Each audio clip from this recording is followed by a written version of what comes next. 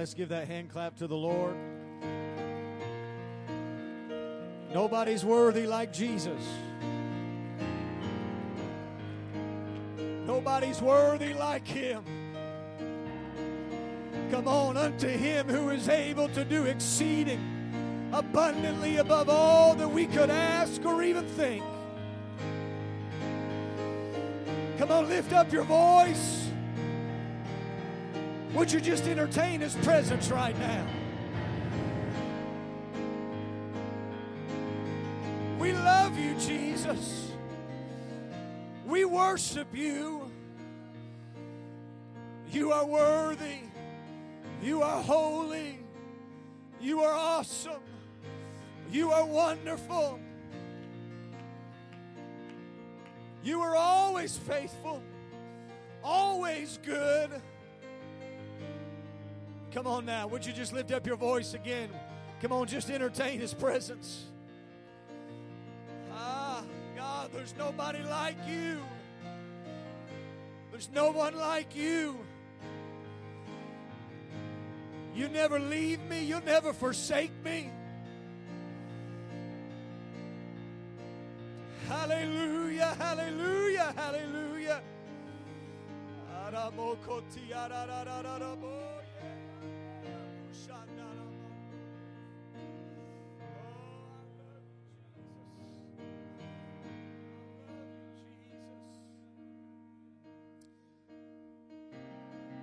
Praise be to God. Praise be to God.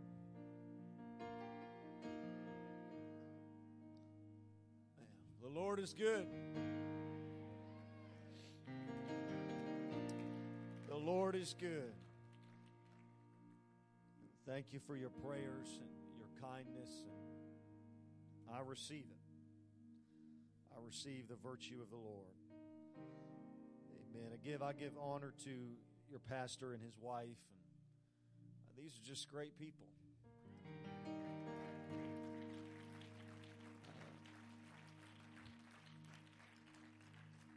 They're apostolic, but they're Christ-like. They exude stability. You can tell they live with peace and contentment. And these are just good people. And I consider myself blessed of the Lord this weekend to be here with them and with you, and have so appreciated our time with them. And I said it this morning, and I trust you know it, but you're blessed. You're blessed.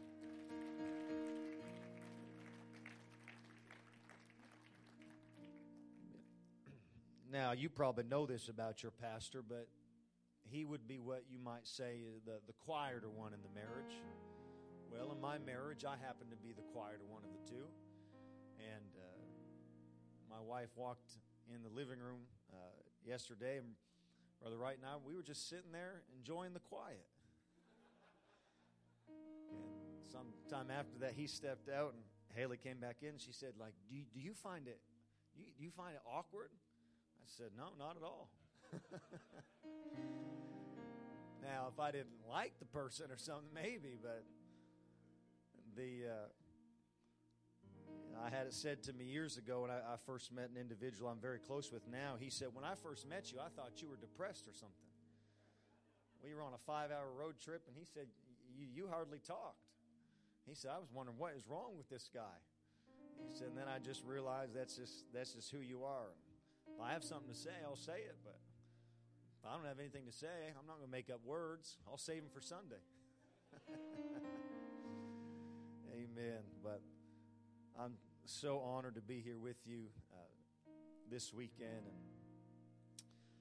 I just feel the presence of the Lord. Amen. I have not come tonight to preach to you. I'm not going to preach a high-octane message on faith. I'm not going to preach to you about miracles. I'm not going to preach to you about the power of God.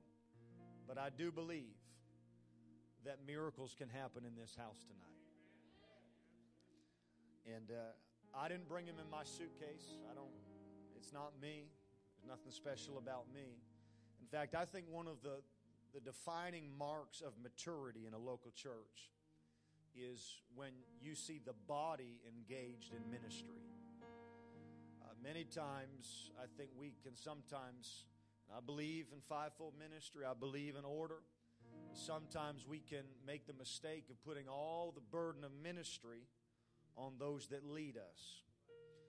Paul was pretty clear in Ephesians 4, their job is to equip us, that we, the body, the saints, would do the work of the ministry. And so I'm going to share with you some things that the Lord has dealt with me about over the past couple of years, and then I really believe if the body will enter into ministry, that miracles can happen in this house tonight. I'm going to read from 1 Corinthians chapter number 1 in verse 10. If you'll permit me, I'm going to read it from the New Living Translation.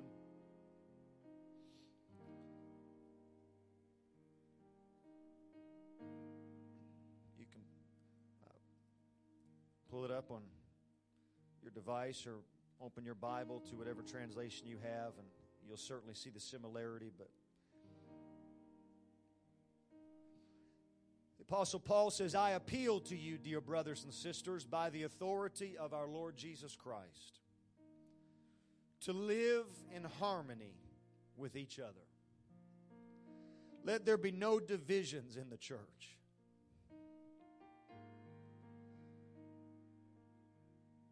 Let there be no divisions in the church. Let there be no divisions in the church. Rather, be of one mind, united in thought and purpose. I really tried to think of a good title for this afternoon. I even appealed to my wife, and I don't have a title for you. But I do feel like the Lord is going to speak to us. And if we can just get our hearts into alignment with Him, I really believe that God can do miracles in this house tonight. So would you lift your hands and in total surrender to Him?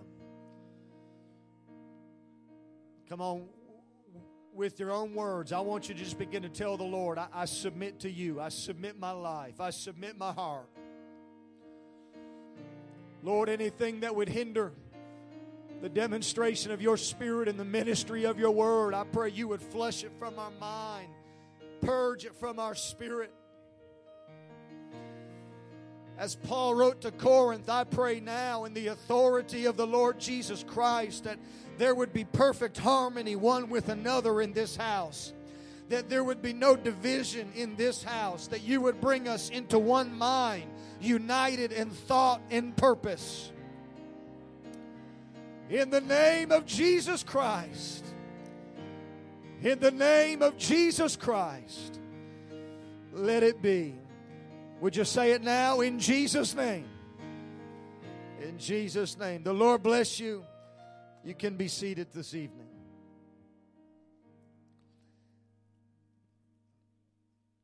We find it in Genesis chapter number 4. It's the story of two brothers that I'm sure you know well. Cain and Abel. The Bible would tell us that Abel was a keeper of sheep. His brother Cain is a tiller of the ground. One is a farmer of a herd. He is a herdsman. Another is a farmer of crops. The scripture would tell us that it was in the process of time that Cain brought of the fruit of the ground an offering unto the Lord. And Abel, his brother, the Bible says, he also brought of the firstlings of his flock and of the fat thereof. And notice this, the Lord had respect unto Abel and to his offering. But unto Cain and to his offering he had not respect, and Cain was very wroth, and his countenance fell. And the Lord said unto Cain, why art thou wroth? Why are you angry, Cain? Why are you troubled? Why is your countenance fallen? If thou doest well, if you would just do what's right, should it not be accepted? But if thou doest not well, you got to know this, sin lieth at the door. and unto thee shall be his desire, and thou shalt rule over him. Now, the setting of the story changes. They've left the time of sacrifice. The Bible says Cain begins talking with Abel, his brother. And it comes to pass while they are in the field that Cain rose up against Abel, his brother, and slew him. And now the Lord appears quickly and says unto Cain, where is Abel thy brother? He said, I know not. Am I my brother's keeper? And he said, what hast thou done? Now, I trust you already know this. We learned this back in Genesis. God never asks a question because he doesn't know the answer. He knew where Adam was, and he knew what Cain had done. He's not asking because he needs to know. He's asking as a form of interrogative questioning, a way of bringing this guilty individual to be confronted with the reality of their actions. Where is Abel thy brother? And he has the audacity to answer the living God. I know not. Am I my brother's keeper? Well, yes, as a matter of fact, you were supposed to be. That's what this thing called family is all about. Yeah, you were supposed to share in the care of one for another. And the Lord tells him, the voice of your brother's blood crieth unto me from the ground. I want you to see this, because this is quite profound to me. Verse number 11, God says, now, this moment, because of what you've done, now art thou cursed from the earth, which hath opened her mouth to receive thy brother's blood from thy hand. Now, when you go till the ground, it shall henceforth yield unto thee, not henceforth yield unto thee her strength, and a fugitive and a vagabond thou shalt be in the earth. Now, this is pretty significant to me, because Cain, by skill and by career, is a tiller of the ground. This is his area of expertise. He can look at the soil, and he can tell you when it's time to plant the seed. He can look out on the horizon. He can tell you, yeah, rain's on the way. He can tell you when it's time to tend the soil, when it's time to harvest. This has been his livelihood. This is his entire life. It's all he knows. But on this day, because of what he did to his brother, the Lord shows up and says, I just need to tell you something, Cain. From this day forward, the ground is no longer going to yield its strength. And furthermore, you are going to live as a fugitive and a vagabond. That is to say, your right of ownership just got forfeited by how you treated your brother. Now, let's go back a couple chapters, because it was just 3 chapters prior in Genesis chapter 1. God started talking to them about this promise of dominion. He said, you're going to have dominion in every dimension. You're going to have dominion over what's in the earth, what's above the earth, and what's on the earth. God gave them dominion to rule, to subdue, and to replenish. And all was looking good until this day Cain couldn't control his attitude. But I want you to see this now, because on their way to the sacrifice, it looked like they were in unity. Walk with me. Set your Bible down, walk with me. We're just Cain and Abel. We're on our way to church on Sunday night. We got our pants and our shoes and our jacket on, and it looks like we're in unity. We're coming to church together. We sang together. We lifted our hands together. We come to the altar together. Everything looks good on the way to the sacrifice. I'm just going to tell you, I know I'm young, but I've seen a few things, and I have been around long enough to tell you. I've been to enough church services, I walked into enough conferences, and I've been to enough meetings to know on our way in the door with our suit and tie on, it looks like we're all fine and dandy. We book our plane tickets and show up at the conference. We walk in the same hotel. We sing in the same room, and we eat at the same restaurants. But the fact is, when the sacrifice had concluded, when the conference was all over, when the church service intended. They walked out of that sacrifice back into the field, and the real condition of their heart got exposed when they got back in that environment. And I'm just telling you, we got to get to the point where we quit hiding the issues in the house and we confront the error of our heart. See, it looks like we're good now because we come to the sacrifice together. We bring our offering together, and everything looks good right now. Until I get up here and I get in the altar, and I see somebody getting blessed, and I see my brother getting blessed, and God's touching him, and God's using him, and God's working in his life. And all of a sudden, it doesn't seem like it's so good for me. I think, well, my goodness, God, why are you doing that for Abel? Why aren't you doing that for me? Why is this happening in his life and not happening in mine? I think God knew what he was talking about when he said, don't compare yourself among yourself. And I know we read the story and we think, well, my goodness, Cain really had an issue with his brother Abel. No. Cain didn't have an issue with his brother Abel. It wasn't Abel that didn't receive the sacrifice. Cain had an issue with God. But as reckless as he was and as uncontrolled as his emotions were, he wasn't foolish enough to pick a fight with God. So he said, you know what I'm going to do? I think I'm going to pick a fight I think I can win. Abel, you had nothing to do with my encounter with God and God not receiving my sacrifice. That's between me and God. But rather than deal with my own issue, I'm just going to take it out on my brother that God has blessed and God is working through. And God says, wait a minute. That's not how my family's supposed to work. And so he kills Abel. And I don't know, I can't prove it to you, but I'm kind of inclined to think it probably wasn't this big, long, premeditated plan. It was probably this moment of uncontrolled rage, this moment where his flesh wasn't in subjection and his reckless emotion got the better of him. And when he realized what he'd done, he tries to hide his brother's body, and right then God shows up. Cain, where's your brother? How would I know? Do you really think I am my brother's keeper? Yes, as a matter of fact, I do. Because that's what a family's supposed to look like. Thank you. You can sit down. That's how this is supposed to operate. And so, Cain, now I got to tell you something. It doesn't matter how skilled you are. It doesn't matter how much you know about the harvest. It doesn't matter how many rows of this field you've plowed. It doesn't matter how much seed you've put in the ground. It doesn't matter how much rain falls from the sky.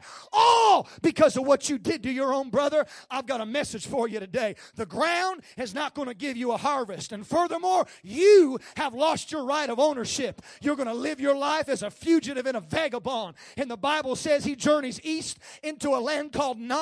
It literally means wandering. He lived his life void of purpose, void of direction. He didn't have no favor, no blessing. You know why? All because of how he treated his brother. I don't know, you can judge it, you receive it if you want, but this is kind of some of my observation in the past few years. We come into conferences and general conference and meetings and camps, and we shout about church planting. We shout about cities, and we sing together, and we go to church together, and we act like we're unified at the time of the sacrifice. But when the meeting concludes, we walk back out the door, and we get back in our fields, and we sit in living rooms and tables, and we start tearing one another down and disrespecting one another, and we don't realize what we're doing, but we're cursing the very ground God called us to reach. So you can pray, and you can pray, and you can pray, and you can fast, and outreach, and evangelize, and give, and you can forfeit it all by how you treat your own family. All the dominion God gave you, you forfeited it in a moment of uncontrolled rage.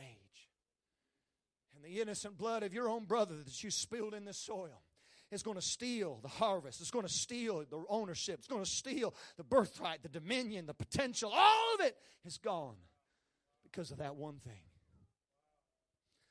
I know.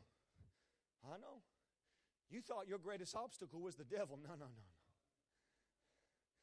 No. I'm telling you, the greatest hindrance we have is not a principality. It's not a power. It's not a corrupt government. It's not a wicked mayor. It's not a wicked governor. It's not the Senate, the House. No, I'm going to tell you what it is. It's our inability to handle the humanity of people. Noah's son walks in that tent and sees his father drunk and naked. You know what he does? He turns around and he runs back out of that tent and he starts recklessly spewing stuff from his mouth. Whoa, you wouldn't believe what I saw in there. Dad got drunk and he's got no clothes on. What a fool. What kind of reckless individual is that? You know what he's doing? He's exposing the humanity of his father. And those two other brothers pick up a blanket and lay it on their shoulders and they start walking in backwards. It wasn't a validation of the mistake their father had made, but it was an unwillingness to expose his humanity. Hey, I'm going to tell you something. Every elder I submit to, my own pastor, they're far from perfect. And if I wanted to, I could tell you some things that would make them seem not great as they may appear. But I'm not going to tell you. And if they wanted to, you could call my pastor, you could call some elders in my life, and they could tell you all the reasons that Dan McLeod isn't perfect. You could ask my wife. She could give you a long list of the reasons I'm far from perfect, but she's not going to. You know why? Because we've got this agreement, this mutual respect, this harmony of relationship.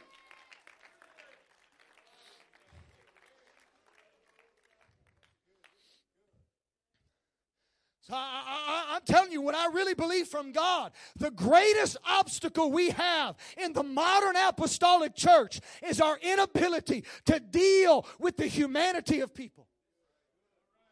I'm telling you, it is possible to deal with somebody in a way that doesn't validate their wrong, but neither demeans them by exposing their humanity. Oh, yeah, you want to flip your tongue, you want to tear people down, that's great. But you're going to come out there like the son of Noah, whose lineage was cursed.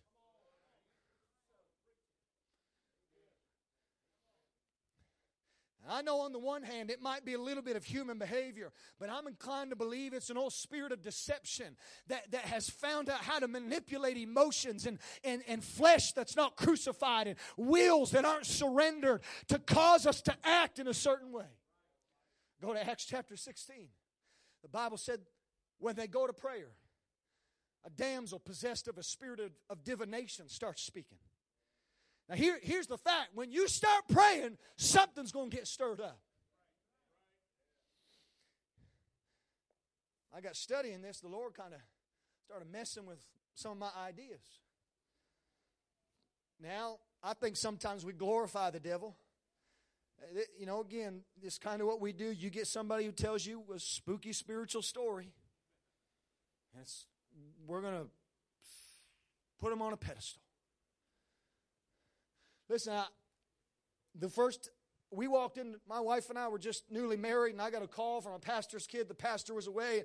I walked into this lady's house from the church I'd grown up in, and her 16-year-old granddaughter is hanging over the back of a chair. And when I walked through the door, it was very clear to me she was possessed of a devil. I had no idea what to do. I didn't teach that in Bible school. But I heard stories about missionaries who have things like this, and they'd say, well, tell me your name. So I get down, I look her right in the eye, I say, what is your name?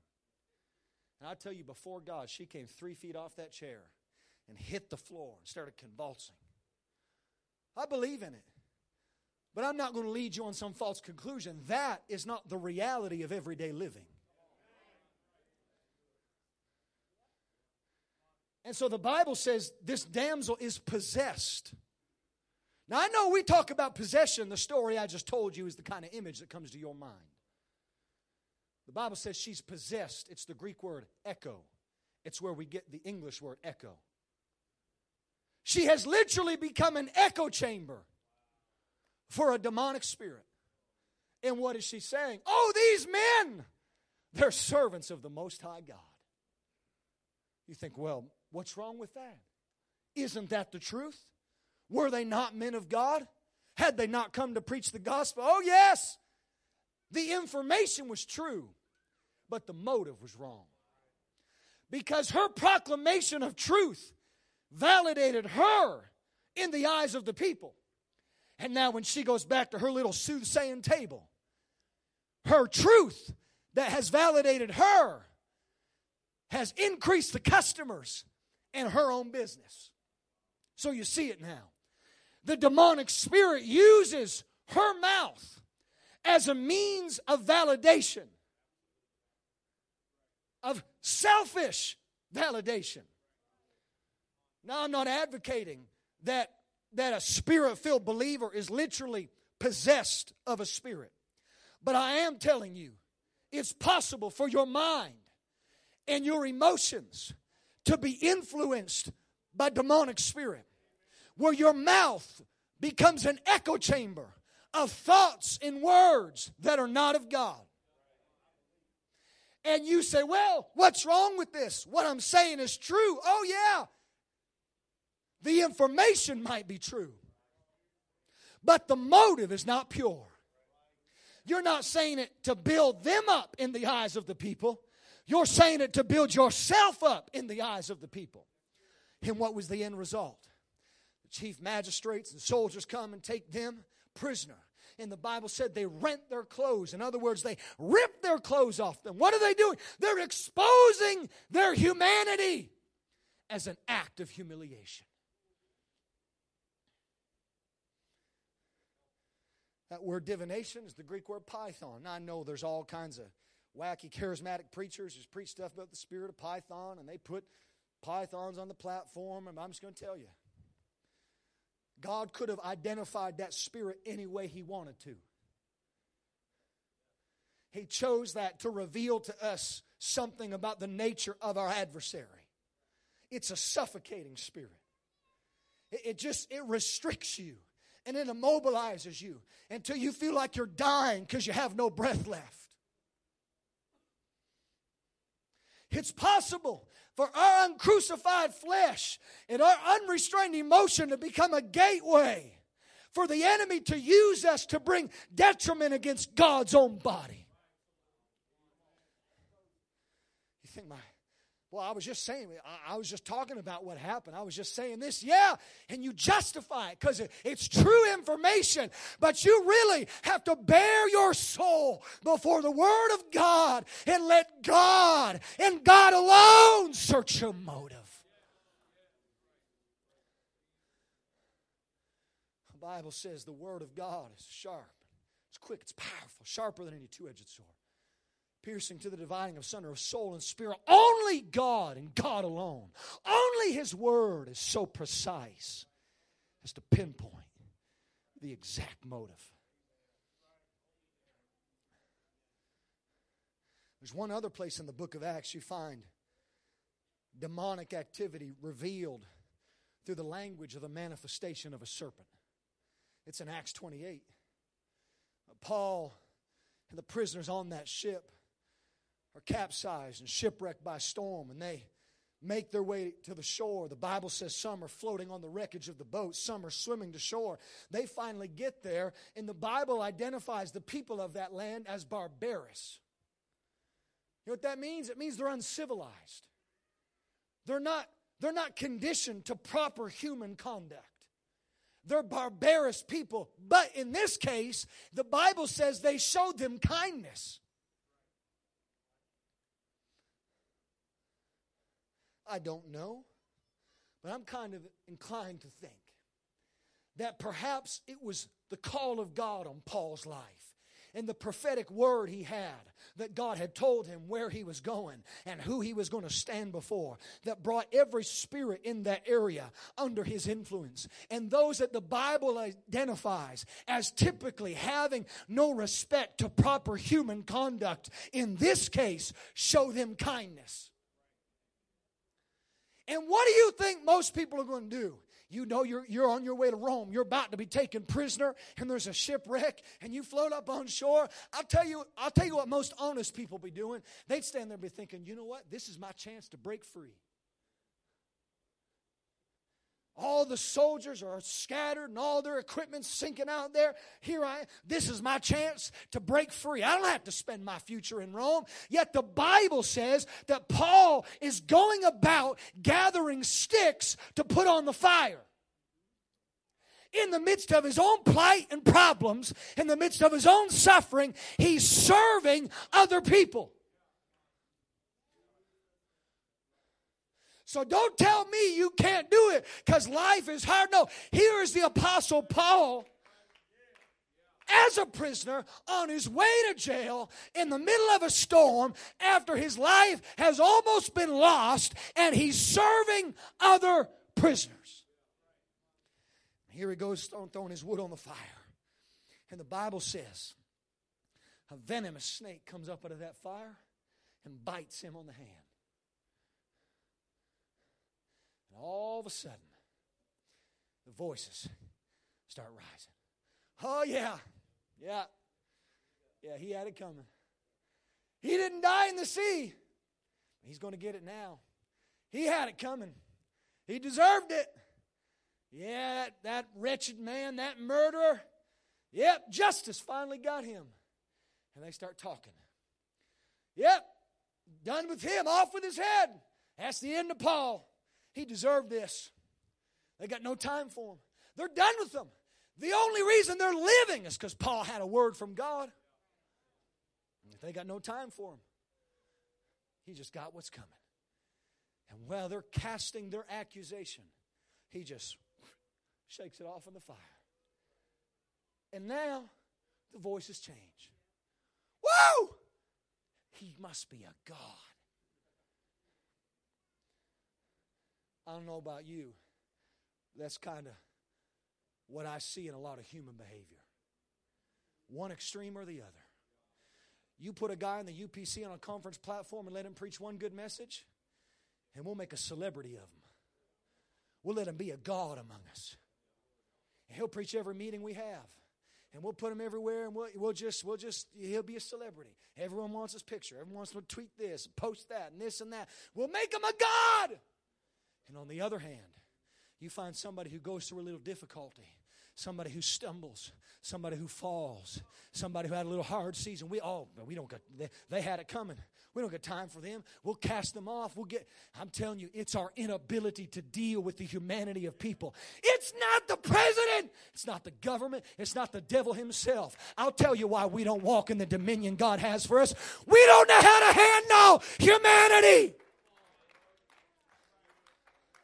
The fact is, the truth was somewhere in the middle.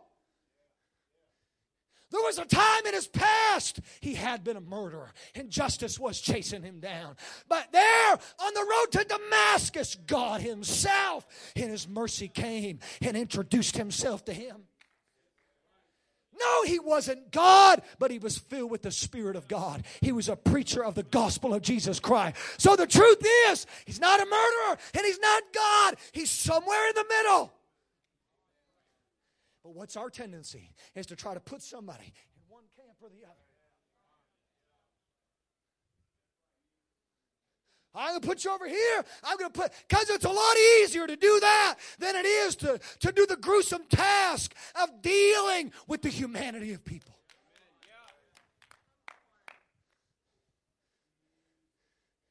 Here's the fact. God will allow you to be bitten by the serpent. He protected Paul from the poison, but not the bite. I'm going to let you endure the criticism. I'm going to let you hear the remarks. But if you keep your spirit right, offense, the venom of offense won't get in you. The venom of bitterness won't overtake you. Hey, I'm preaching to you some things that I have lived and experienced. We went through a little thing a few years ago where there was a member of our district board cast a baseless accusation over just silly stuff. And I knew everything they had said wasn't true. And you know what? Dan McLeod was ready to fight. I was ready. I wasn't afraid to walk into that boardroom and defend myself because I knew before God where my heart was. I wasn't afraid. But I got to tell you something.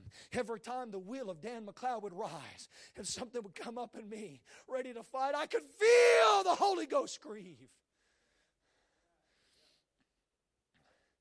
Because,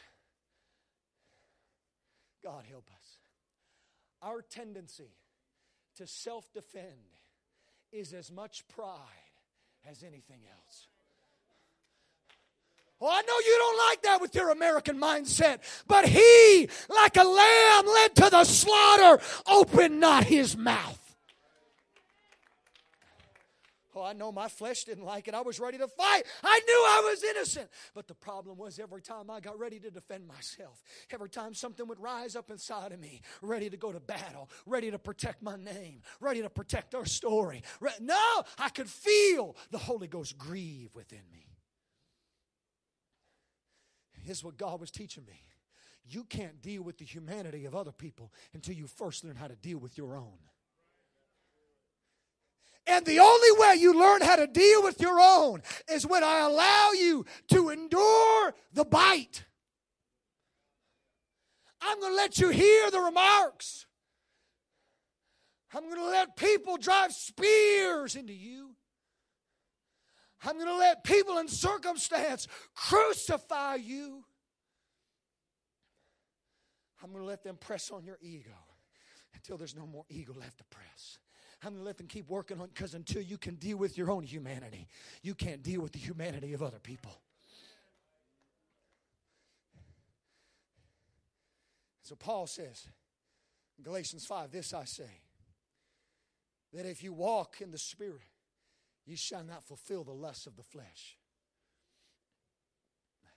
Now I know we talk about walking in the Spirit. We get this idea. Well, I'm going to walk in the Spirit. God's going to start doing miracles through my life. I'm walking the Spirit. I'm going to lay hands on the sick. Pastor, I'm going to see the blind eyes open. I'm walking in the Spirit. See, this is the problem. We become conditioned by our performance mentality that our default is to think walking in the Spirit is primarily connected to the performance of ministry and not relationship. You can't even walk with God except you walk in the Spirit. So it's not primarily about what you can do for Him. It's about the relationship you can have with Him. And he says, if you walk in the Spirit, you won't fulfill the lusts of the flesh. Now let's just see what the lusts of the flesh are. Sexual immorality, impurity, lustful pleasures, idolatry, sorcery, hostility. You think, man, I'm all right, preacher. I've been around this church thing for a while. Now sexual immorality, I'm okay. Impurity, lustful pleasures, I'm all right. Idolatry, sorcery, definitely not. I don't do none of that. Drunkenness, wild parties. I left that when I got the Holy Ghost years ago. But sandwich in between those more extreme things, hostility, quarreling, jealousy, outbursts of anger, selfish ambition, dissension, division, even envy. So what's he saying? He's saying your only ability to resist those things in your life is by walking in relationship with Jesus Christ by His Spirit.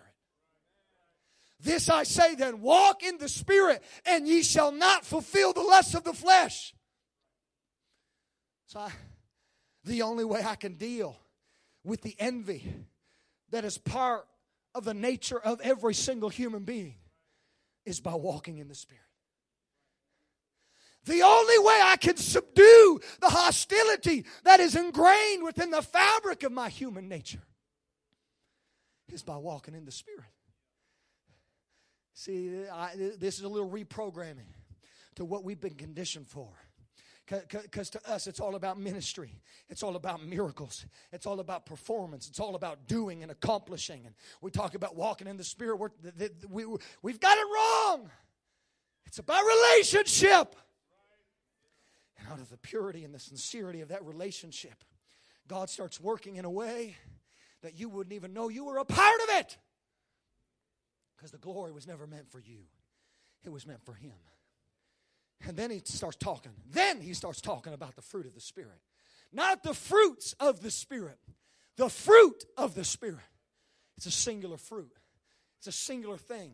A singular work of the Spirit that starts manifesting itself in these 9 virtues or characteristics in your life. Because I know you've been where I've been. You know what? You remember the flannel graph in Sunday school. grapes and banana and apple and peach. And so we're conditioned with this idea. It's these 9 things. No, it's a singular fruit. It's a singular work of the Spirit.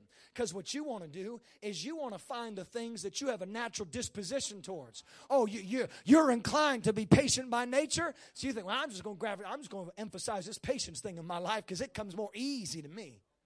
No, you don't get that liberty. Because it's a singular fruit. And further, where does fruit grow? On the branch. And he said in John 15, he is the vine and we are the branch. But the ability of the fruit to come forth to the branch is dependent on the branch's connection to the vine. See, when I'm connected to the vine, and something starts rising up in me that wants to respond out of my flesh, that wants to defend my image and my ego and my name and this, and wants to say things I shouldn't say, and the Spirit grieves within me. That's the vine saying, I can't flow into you what I have to flow into you.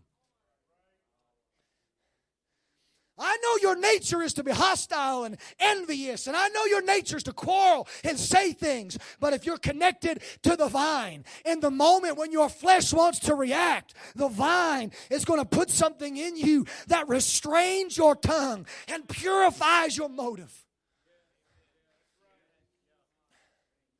And so all of a sudden, see, your patience is not enough.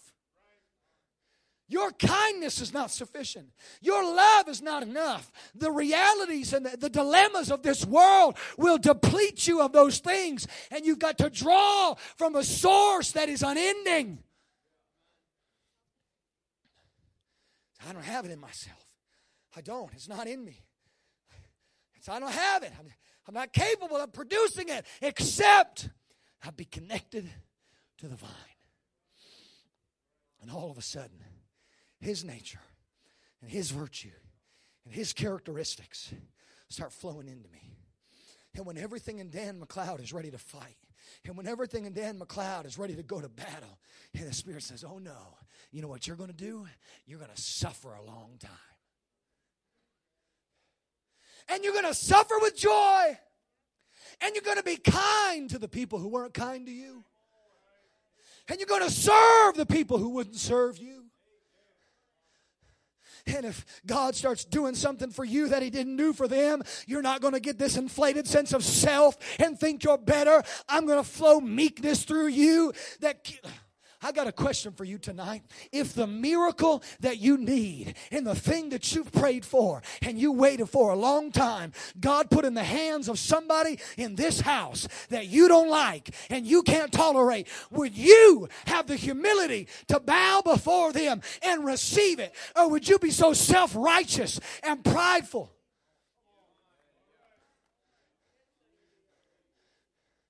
See, the reality of our heart will be revealed.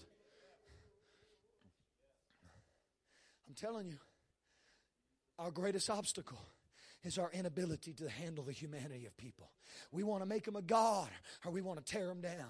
We want to put them in this camp or that camp. We've got it all wrong. And it's our inability. It's our inability to handle the humanity of people that has God showing up and saying, hey, I know you've been fasting. I know you've been praying. I know you've been evangelizing. But the problem is, when you looked across the altar last Sunday night and you started tearing down that individual in your mind, you forfeited all those prayers. You walked away from all those promises. You turned over that dominion because I can't do it.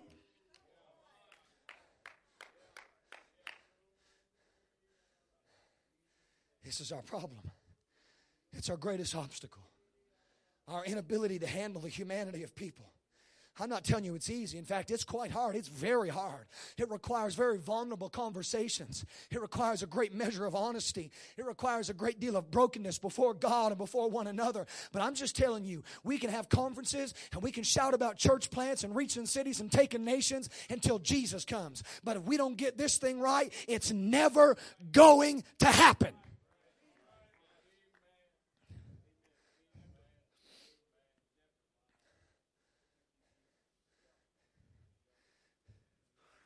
I know, you said, preacher, I'd never kill my brother. I'm not violent like that, no. The problem is the action of sin that brought attitude in the old covenant is brought by the attitude of the sin in the new covenant. So John says in 1 John 3, whosoever hateth his brother is already a murderer.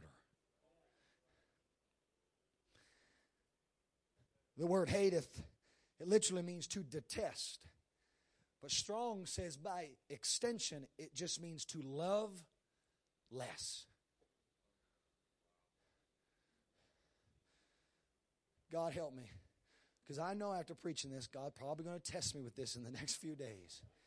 And I'm going to have to go find a place on that campground to crucify my flesh and kill the part of me that doesn't like this. Because you know what I want to do? I want to kind of make my way through the crowd. And I want to find the people whose personality just gels with mine. Because it's easy to love them. But it's the people I love less. That's hate. Oh, you say, well, I thought hate meant I had to vandalize their house or slash their tires or tear them down or cuss them out on Facebook. No. It just means that in your heart, in your attitude towards them, you demean them or treat them as less than you would treat somebody else. We were in the process of church planning. We might have 15 or 20 people meeting in a little conference room. And you know who started showing up every week? A drunk homeless guy named Chris. He was dirty. He smelled. His alcohol was on his breath every week. And at first I didn't have much patience for him. And then God had to start dealing with me and showing me the problems within my own heart and the lack of fruit working in my own life. Until I got to a point I could love Chris. And I could serve Chris. And I couldn't give him a house to live in. I couldn't fix all of his issues. He didn't surrender to the degree he needed to. But I could love him and I could be kind to him. I could give him food and I could give him money, get a meal. I could help him out here and there. It wasn't too long after we started loving Chris. You know who showed up? A real wealthy family from England. She was a doctor, he was a businessman. And they showed up and they were writing big checks. I'm going to tell you, when you got 15 people in a meeting room and someone shows up with big checks, praise God, it catches your attention. All good until he starts asking questions like, well, how do you get on the church board around here? Well, wait a minute, brother, you haven't even got the Holy Ghost yet. And he's sitting in my living room and said, you don't really deserve to live in an apartment like this. You need to have a house in this city. I'm going to help you buy a house. I'm like, okay. I know what you're doing. You think your money can buy your way into this church and buy your way into my life. Not going to work. Now here's what God started teaching me. Dan, I'm going to test you with people on both ends of the spectrum. I'm going to put people in your life who have nothing to give you and are a burden to you to see if you'll treat them like I treat them. And then I'm going to put people in your life who could give you everything you think you need and want to see, will you sell out on me and will you turn your back on the principles of my word and be bought out by some impure motive man. See, God had to test me before he could move our church to the next dimension of growth. God had to show me my own humanity and then test me with the humanity of others before he could move our church. And I wish I could stand here tonight and tell you that it was a class I graduated from a few years ago and I've never had to take again. But it seems to me it's something God just makes you take year after year after year after year.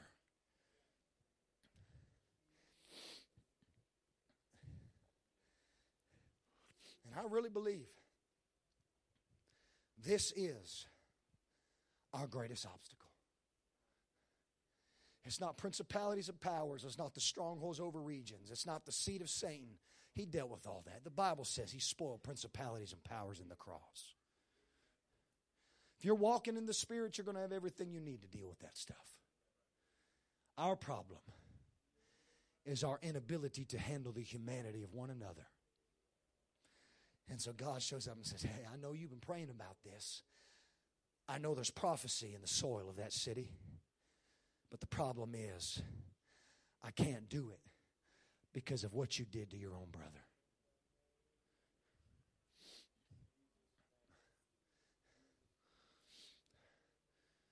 Go read Colossians 3. Go read Ephesians 4. Put away evil communication. Be ye kind one to another. Be tenderhearted, forbearing one another. Having lowliness of mind. Go look at the word. It's a word that means modesty. I know we're apostolic. We know what modesty means. But we like to preach about modesty of attire. But I'll tell you the detriment of my demographic in this day is we have no modesty of attitude. What is modesty of attire? It's to dress, to clothe yourself in such a way that you don't show everything you have. Because there's some things that were reserved for covenant and for intimacy. And so to have lowliness of mind or modesty of mind or attitude is to live and conduct yourself in such a way that you don't reveal everything you are and all that you have. You should have to spend a little time with somebody before you know everything about them. But the problem today is we got Twitter and Facebook and Instagram, and we put it all out there.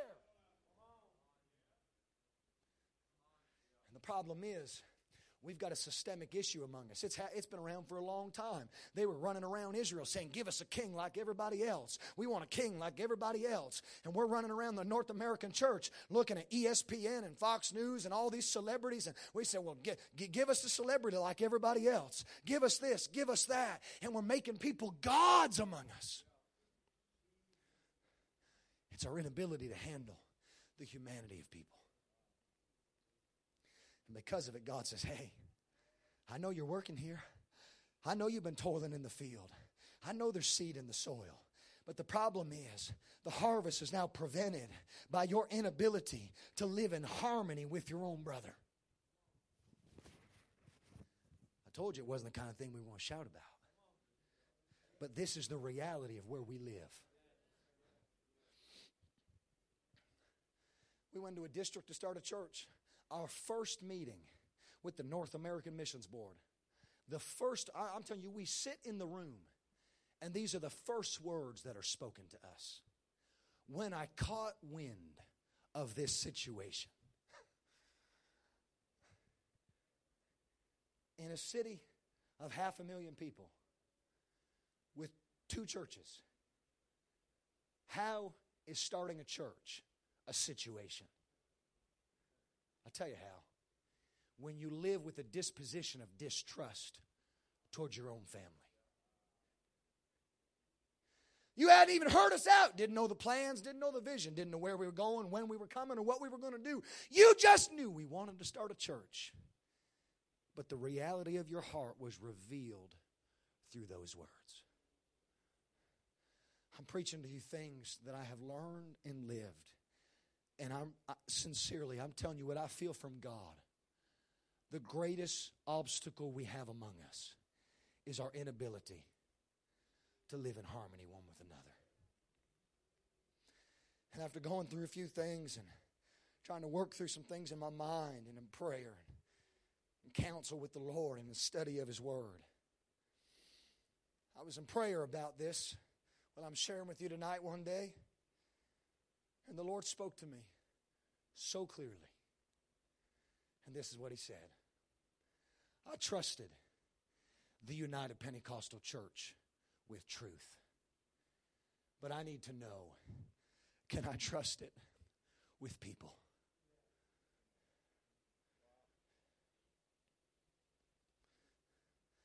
What's easier?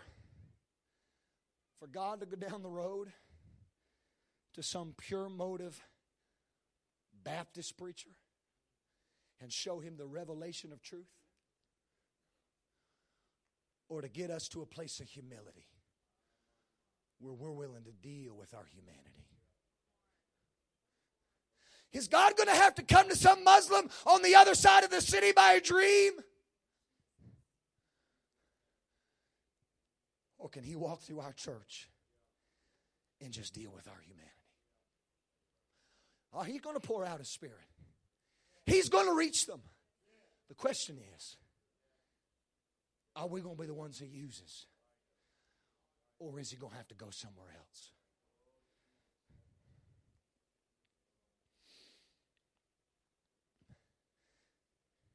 I know sometimes there's legitimate issues that we got to deal with. But there is a way to deal with it. And it's by the fruit. And it's in love. See, I've been around. I've been in the circles. I've heard the conversation. You put a man on the platform, let him prophesy a little bit, let a miracle happen through his ministry, let him preach a great message. We're going to make him a celebrity. That's what we're going to do. And then we find a little problem. We're going to put him way over there. Oh, he had it coming. He's no good. Tear him down, cut him off.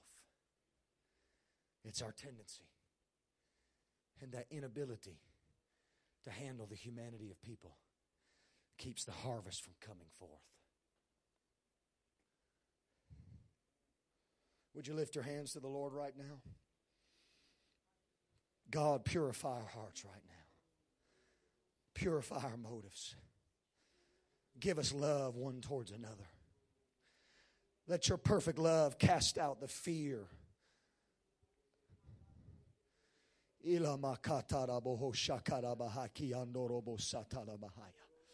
Our tendency to be creatures of self-preservation and preserve our ego and our image, let it die now. We trust our reputation with you. We trust our life with you. Who we are, all that we have, we trust it with you. The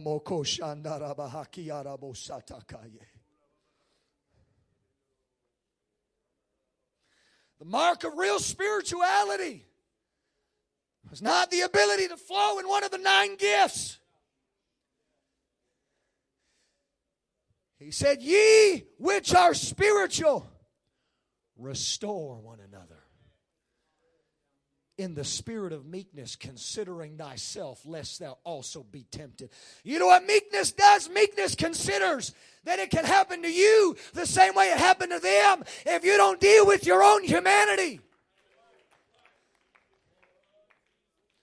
And when you realize that your humanity is just as vulnerable as theirs, it gives you a graciousness by which you'll deal with theirs. That is real spirituality.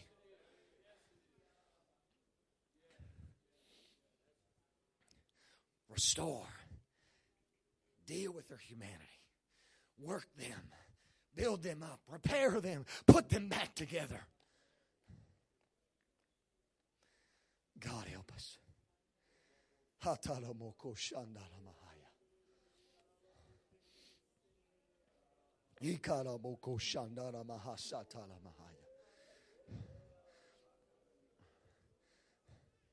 Listen,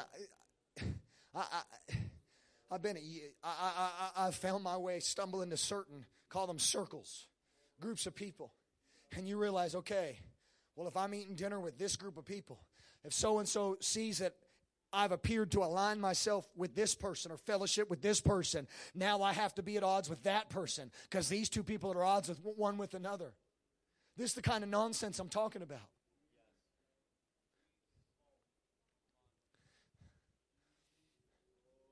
Well, you ate with them, or you preached there, or you fellowshipped at their house, or you did this. So now you can't have no part of me.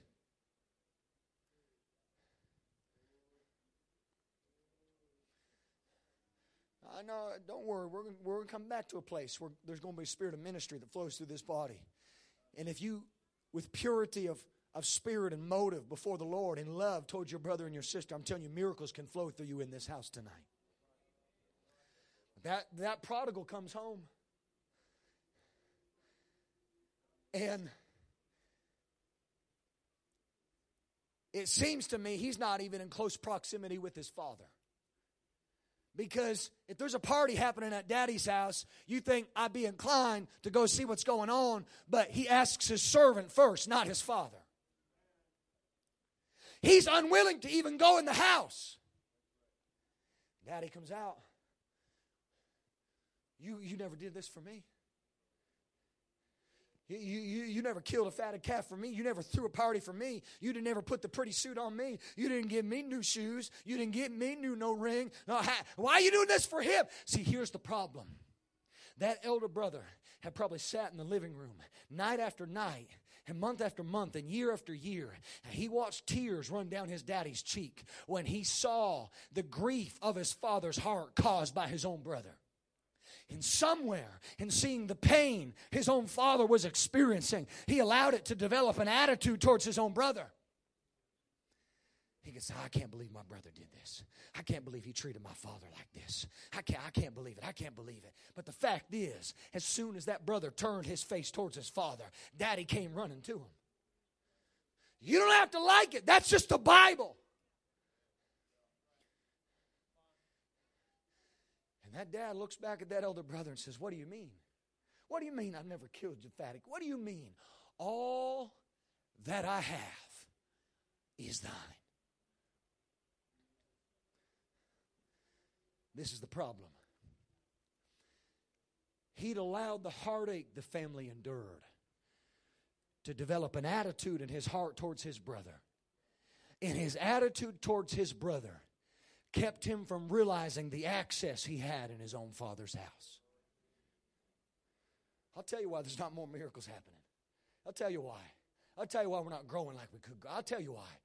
It's because we've got attitudes rampant in the body, one towards another.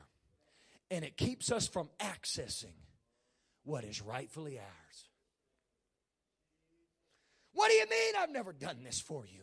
Everything I have is yours. The gifts of healing, it's yours. Working in miracles, it's yours. Blessing is yours. Provision is yours. Prophecy is yours. This is yours. But you were so focused on your brother through the perspective of your grief and your unforgiveness that you didn't have the time or the vision to access what I made available to you. I'm telling you, if we get this right, nothing would be restrained from us.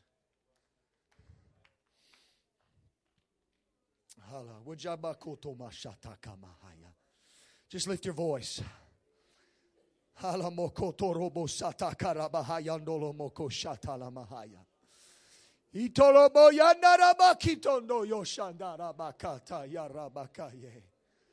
Hitele bokota ndara makashondori hala makata yeboye. Iarako sotoko yoto yamashanta rekamosatakaye.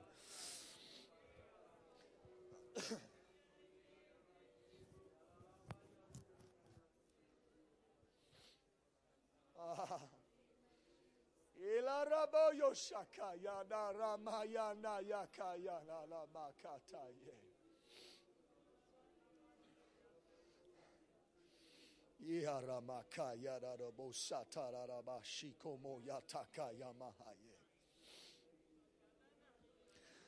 Come on, some of you might need to pray for forgiveness right now.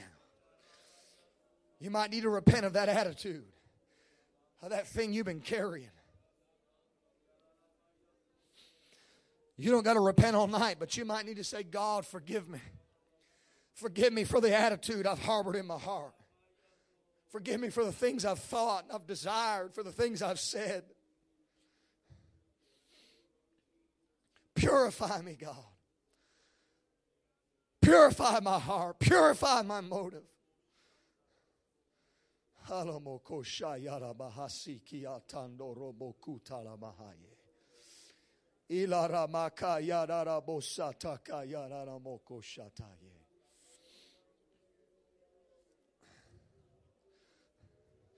You say, preacher, you don't know how they hurt me. You don't know what they did to my family. You don't know how they hurt this church. You don't know. No, I don't. But this is what I do know. If they come to the place where they turn their face towards the Father's going to go run towards them.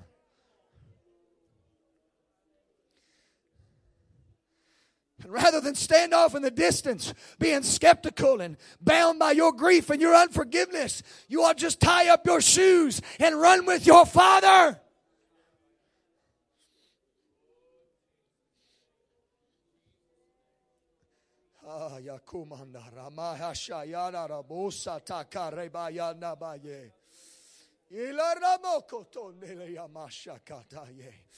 He didn't say we were going to be known by our power. He didn't say we were going to be known by our music or our buildings. We weren't going to be known by our suit and ties. No. Not even by the name on our sign. No, not by the name of our fellowship. No. He said by this. What was this? Love. By your love one for another. That's how you're going to be known.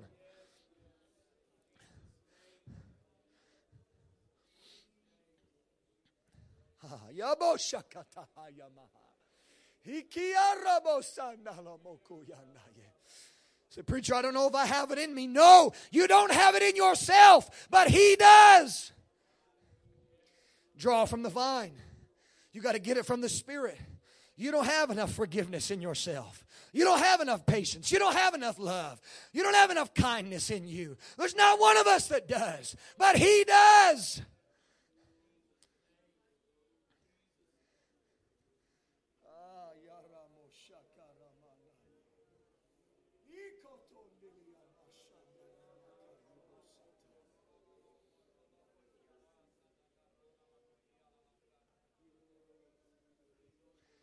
I'm going to give you this scripture. We're going to repent together. And then we're going to shift gears. I'm going to give you a verse, 4 verses, that are going to help be a metric, a measurement for your own heart and your own life. Psalms 140, verse 1. Deliver me, O Lord, from the evil man. Preserve me from the violent man, which imagines mischief in their heart. Continually they are gathered together for war. Their life is defined by contention and strife and conflict. Verse 3 says, they have sharpened their tongues like a serpent. Adder's poison is under their lips. Selah. Keep me, O Lord, from the hands of the wicked. Preserve me from the violent man who have purposed to overthrow my goings. The psalmist gives us the measurement or the metric of what the Scripture calls an evil man. It began as mischief in their heart until they sharpened their tongues and there was poison under their lips. So it goes from their heart to their mouths until verse 4, he says, keep me from the hands of the wicked. It began in their hearts.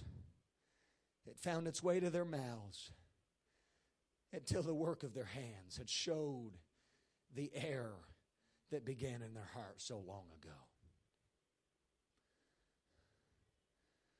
I tell you, before God, I have had to repent for tables I have sat at and conversations that maybe I didn't really participate in, but I tolerated. Because now I know if they were at a place where they would publicly speak that, oh God, it's been turning in their heart a while. And if they're not careful, what's coming out of their mouth is soon going to be a knife in their hands, driven through the back of their own brother.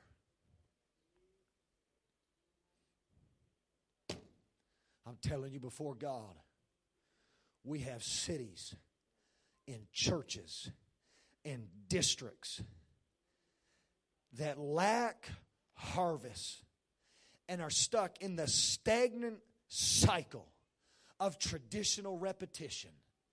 And it's not because they're not preaching truth.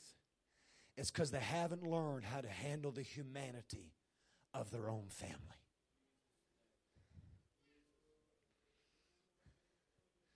I want you to lift your hands.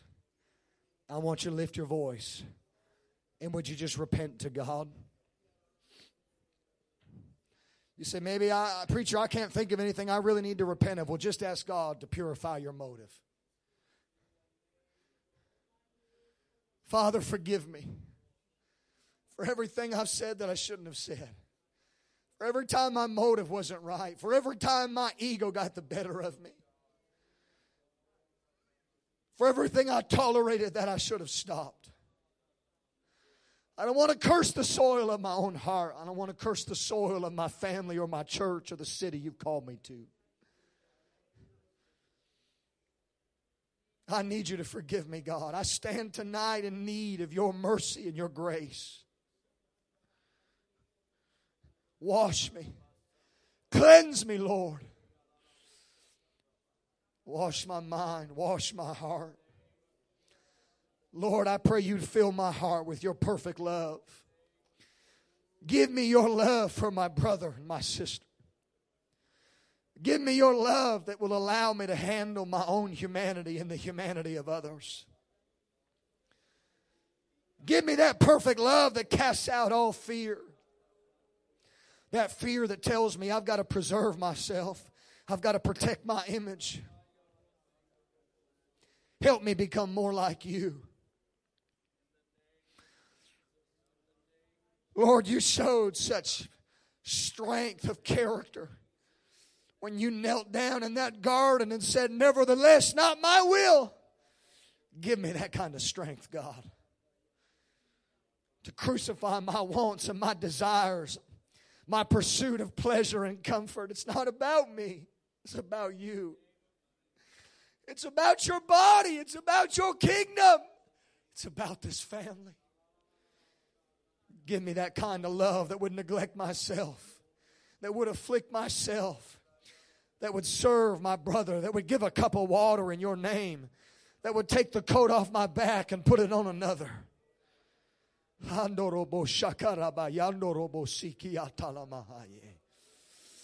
Give me that love for the person sitting in front of me and behind me.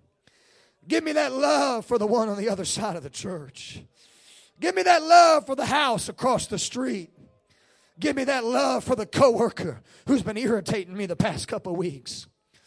Give me love for my boss that's been a pain in my side. Give me love, God. Give me love. In the name of Jesus we pray. I want you to just tell the Lord, say, I receive it.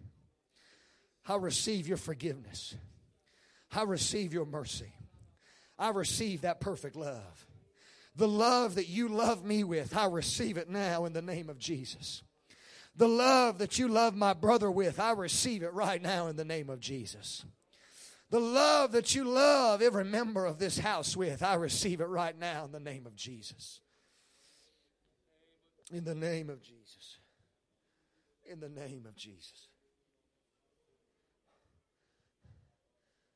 Stand together with me.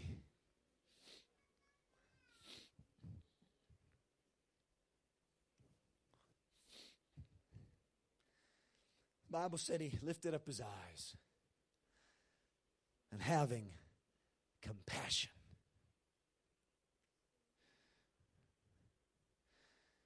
You say, how can he have so much compassion? He didn't know their name. He didn't know their story. No, all he knew was they were like sheep not having a shepherd. They had nobody to come alongside them and guide them to green pastures and still waters. So we looked at them, and compassion started working. You might think I'm crazy, but I'm telling you right now in the Holy Ghost, if you'll be sensitive to the Spirit right now, God's going to put a compassion in you here in just a moment towards somebody in this house. And that's the Lord indicating to you that there's a love working in you. And if you act on that love, see, I know you thought the gifts of the Spirit and the power, it required a certain beat on the drums and a certain song and a kind of octane preaching. No. It really has very little to do with the atmosphere. It has everything to do with the attitude.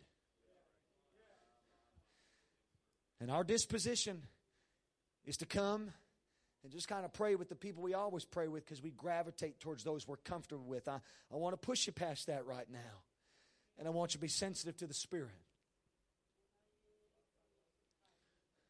Just take a minute. Look across this house. This is your family. These are the people that by His blood and by His name, He's baptized you in the same family. Made you one body by His Spirit. These aren't just the people you come and sing with on Sunday. These are the people you live life with. You fight together. You win together. You suffer together. You celebrate together. And you cry together. Take a look around. Because when you're looking at someone, there might be a little something that starts turning in your heart. A little unction, a little compassion, a little nudge from the Spirit. That's God trying to move on you and let you know. If you'll just follow it right now, I could start working through you to minister to them. And it might be, because He's been known to do it, that God could move on somebody that historically you might have not had much interest in. Maybe you've not had much patience toward them in the past. But what if on this Sunday night, the miracle that you need, God put in their hand? If they have the humility of attitude to walk over to you and say, I just feel like I need to pray with you, would you have the humility to put the walls in your spirit down and build a bridge by humility? Because the Bible says every joint supplies. See, there's a flow through this bone that's got to get to that bone. But the supply comes when there's a joint. When there's a joining of two members, there's a supply that's accessed. But we don't get it because we don't join the way we've got to join. I'm telling you, I preached in a church some 10, 12 years ago. It was pushing 200 people going into a 600-seat building project. And I knew by what the Spirit showed me what was working in that church. And as they were getting ready to break ground and move into that place, I knew it. So you know what I did? I preached on pride and I preached on love. And one of the last times I preached there, I brought the pastor and the assistant pastor up and the board members. And I lined them up across the front of the church. And I took a towel and I got down and I started wiping their feet because I was trying to show them what would rid the body of what could destroy it. And one of the ministers in that church, his wife went to my wife after. And she said, oh, my husband would never do that. Yeah, that's the problem. Oh, yeah, they managed to build that building. They moved into it. But they moved into it with some 50 or 60 people after a split had decimated that body. And sin had ravaged that body. There's a reason before He transferred the power of His Spirit. He had a supper where He grabbed a basin of water and a towel and He got down because He said, I've got to purify you before I can empower you. So I'm not going to tell you what to do. I'm not going to tell you who to pray for. But I'm telling you right now, if you'll be sensitive to the Lord, God will move on you right now to go to somebody and pray for them. You may not know what you're going to pray yet. You may get there and just start speaking in tongues. The Lord may give you a word of prophecy for them. You may know what they have need of.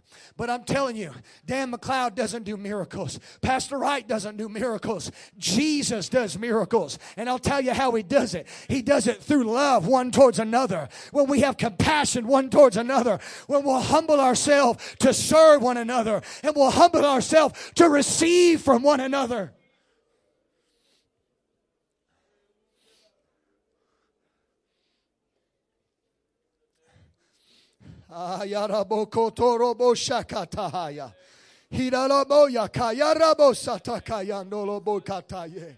In the name of Jesus.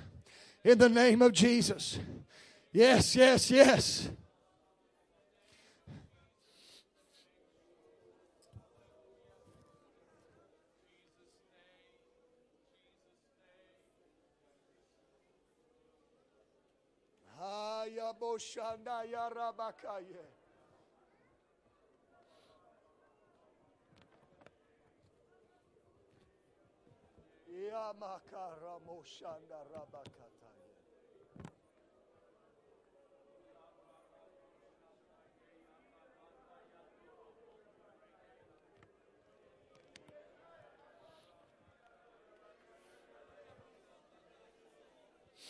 That's it. That's it. Let the Lord lead you. Let Him direct your words. Flow in that unction of the Spirit.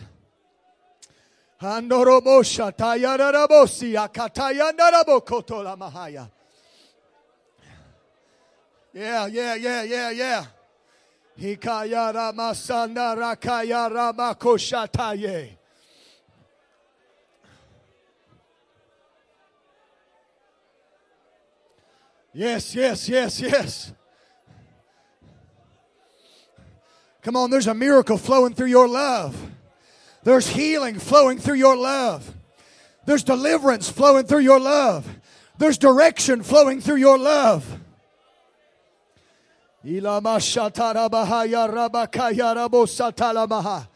Come on, there's strength.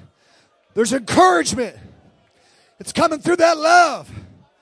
It's coming through your pure motive.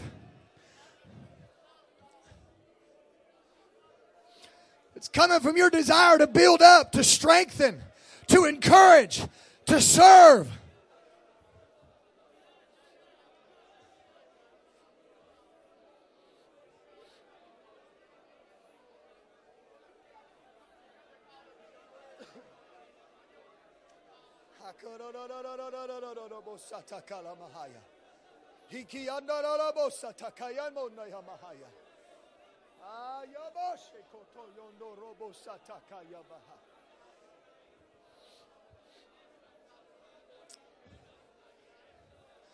Yes, that's it. Come on, let the Spirit flow through you. Let it flow through this sanctuary.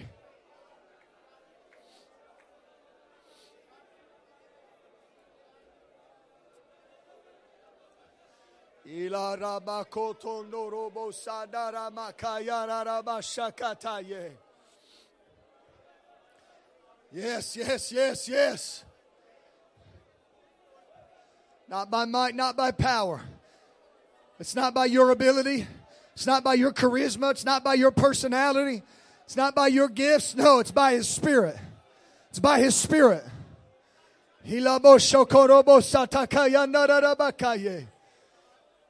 In the name of Jesus. In the name of Jesus. Yes. Yes.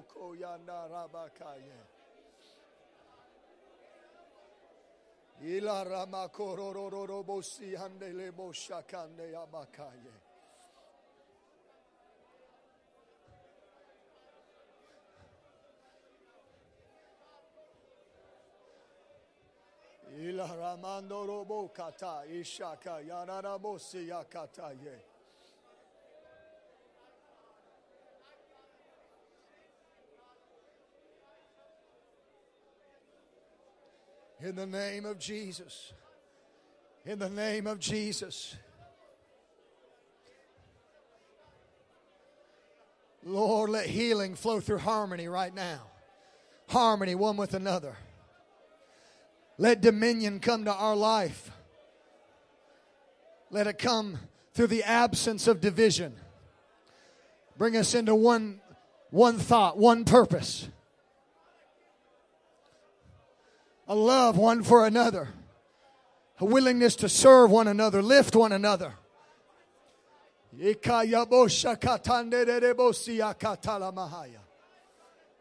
In the name of Jesus. In the name of Jesus. Let organs be healed right now. Let bones be healed right now. Let the pain of joints disappear right now. Let the cloud of confusion be lifted right now. Let the weariness of mind be lifted right now. Robo shakando riara bahasando rokote amandaye. In the name of Jesus. Horobo koshakarabayatando lobosia kataye. Rebo sataya nararaboko yororobosia katala mahaye.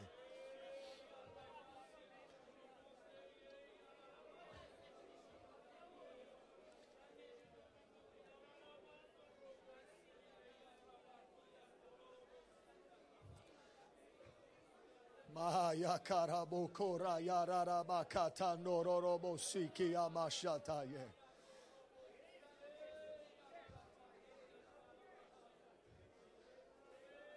Lord, let your power be revealed by your character.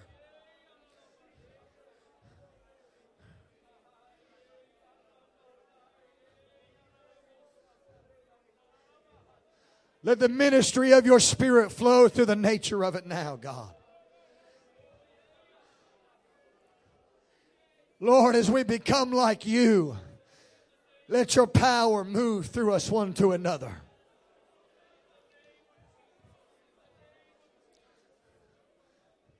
Mora mashaya rarabokoti andaramakia satakaya boye. Shandori arara moko no yosi arara moko toye. Kiti arara moko yarara mashokoto yabandaye. Abakaya rara masata rara moko yororobo siki atara bakaye. Hilara mashaya nara makatele lele mosia naboye. Ayara manda ikoshata yara rara.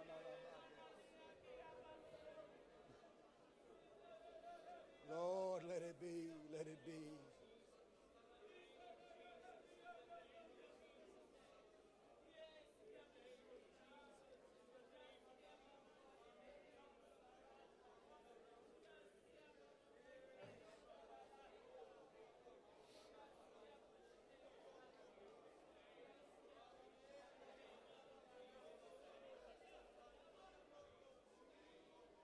In the name of Jesus.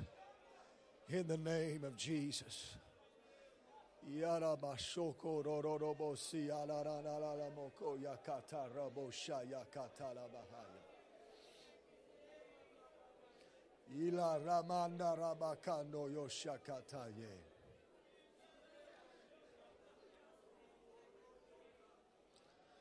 Let me have your attention just for a minute. Let me have your attention just for a minute. I want to tell you one more thing, and then you can go back to prayer. And I'm done. Your pastor can come whenever.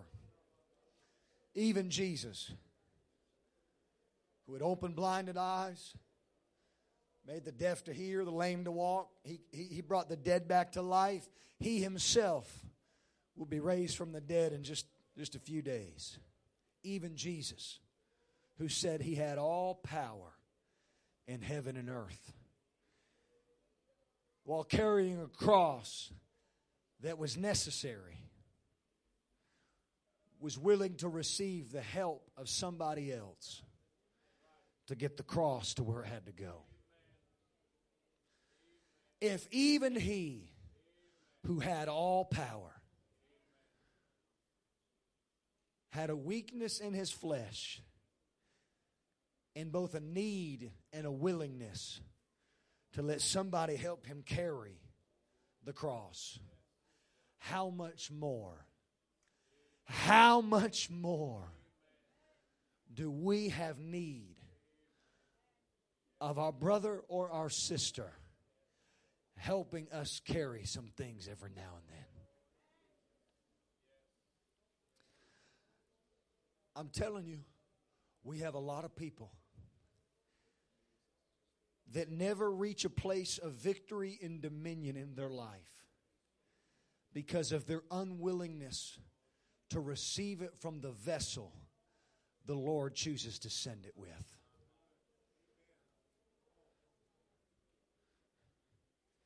God help us have the humility to recognize, as called as we might be, as powerful as we might be, as gifted as we may be, there'll still be moments I'm going to need somebody else to step out from the crowd and help me carry my cross. And so will you.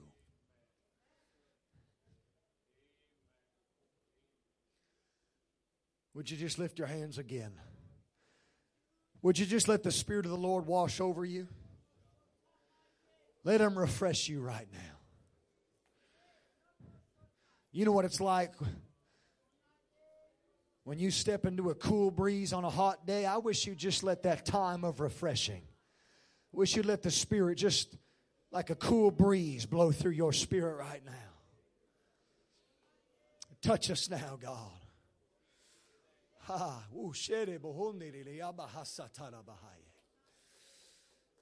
Hallelujah.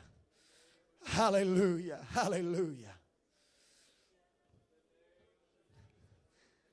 You've prayed for one another, but it might be the Lord would have you just find somebody now and say, I want you to know I appreciate you. I love you. If there's anything I can ever do to help you, this is my number. You know you can call me. You ever need me to pray with anything, you ever need help, if there's everything I can do to serve you, the Bible says Jesus just went about doing good. If there's anything I can ever do to help you, if there's any good I can do, just let me know. But don't say if you don't mean it. Why don't you just find somebody and speak a good word to them? You don't got to say, I'll prophesy this. You just got to tell them I appreciate you. Brother, I love you. I'm thankful for you. You say, is this really necessary? Oh, yes. This is all that stuff Paul wrote about edifying one another, building up one another.